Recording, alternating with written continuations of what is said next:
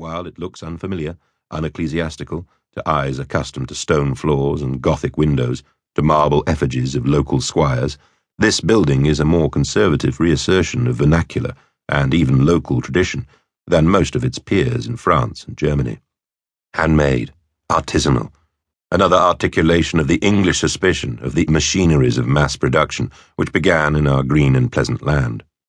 It was one of the less pressing problems across Europe in the aftermath of that war, what to do about the smashed churches.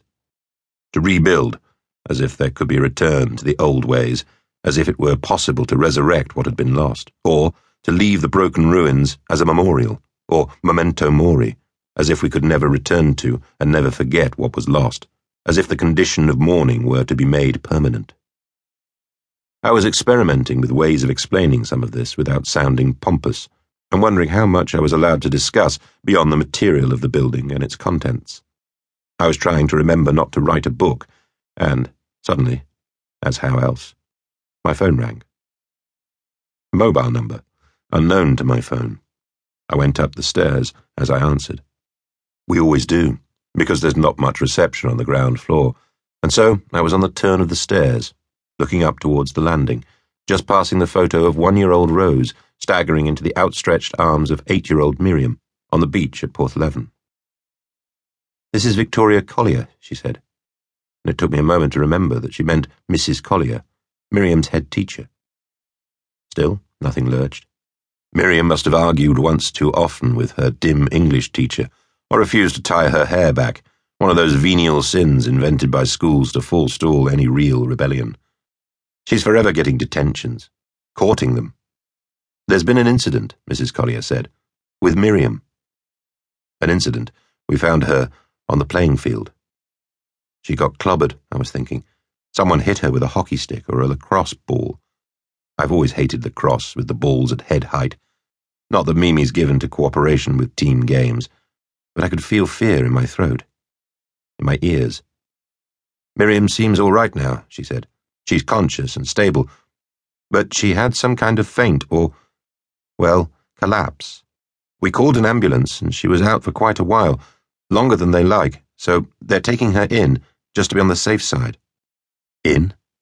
Out, I was thinking. Like one of those weather houses you used to see, where the man comes out and the woman goes in when it's going to rain, or maybe the other way round. But while my mind was working on imagery, my body already knew what to do, and I was down the stairs, pushing my feet into my shoes, picking up my car keys and bleeping the doors while I unhooked my coat. Can they wait, I said. If she's conscious and stable, can they wait 10 minutes? It takes 20, normally, in the middle of the day, with the traffic clear. I got there in 8. She was all right. That was the first thing I saw. In the cavern of the ambulance, she was flat on her back, under one of those waffle blankets, and there was mud on her face, and wires coming out from under the blanket, and a bleeping monitor, like that of a very early computer, parked between her feet like a small dog, and she was very pale, and her face oddly swollen under an oxygen mask. But she was all right. She lifted the mask when she saw me. "Hi, Dad," she said, and rolled her eyes the way she does when she can't be bothered to rise to Rose's teasing, as if the whole event was something of a farce. "Sorry about the fuss." The mask hissed, like a leak, like an emergency. I looked at the paramedic who was watching the monitor, watching the blood pressure cuff on Miriam's arm, puffing itself up like a flotation device. In the event of a landing on water, pull the string, blow the whistle. "She gets a bit wheezy," I said. "She does have asthma. Her mum, my wife, she's a doctor, a GP," as if that were our excuse. As if having a doctor in the family means you're allowed to ignore your children's symptoms, their incidents, until someone else calls an ambulance.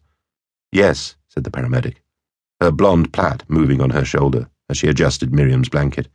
"That may be all it is. They'll just check her over at the hospital. We'll keep that mask on for now, please, Miriam.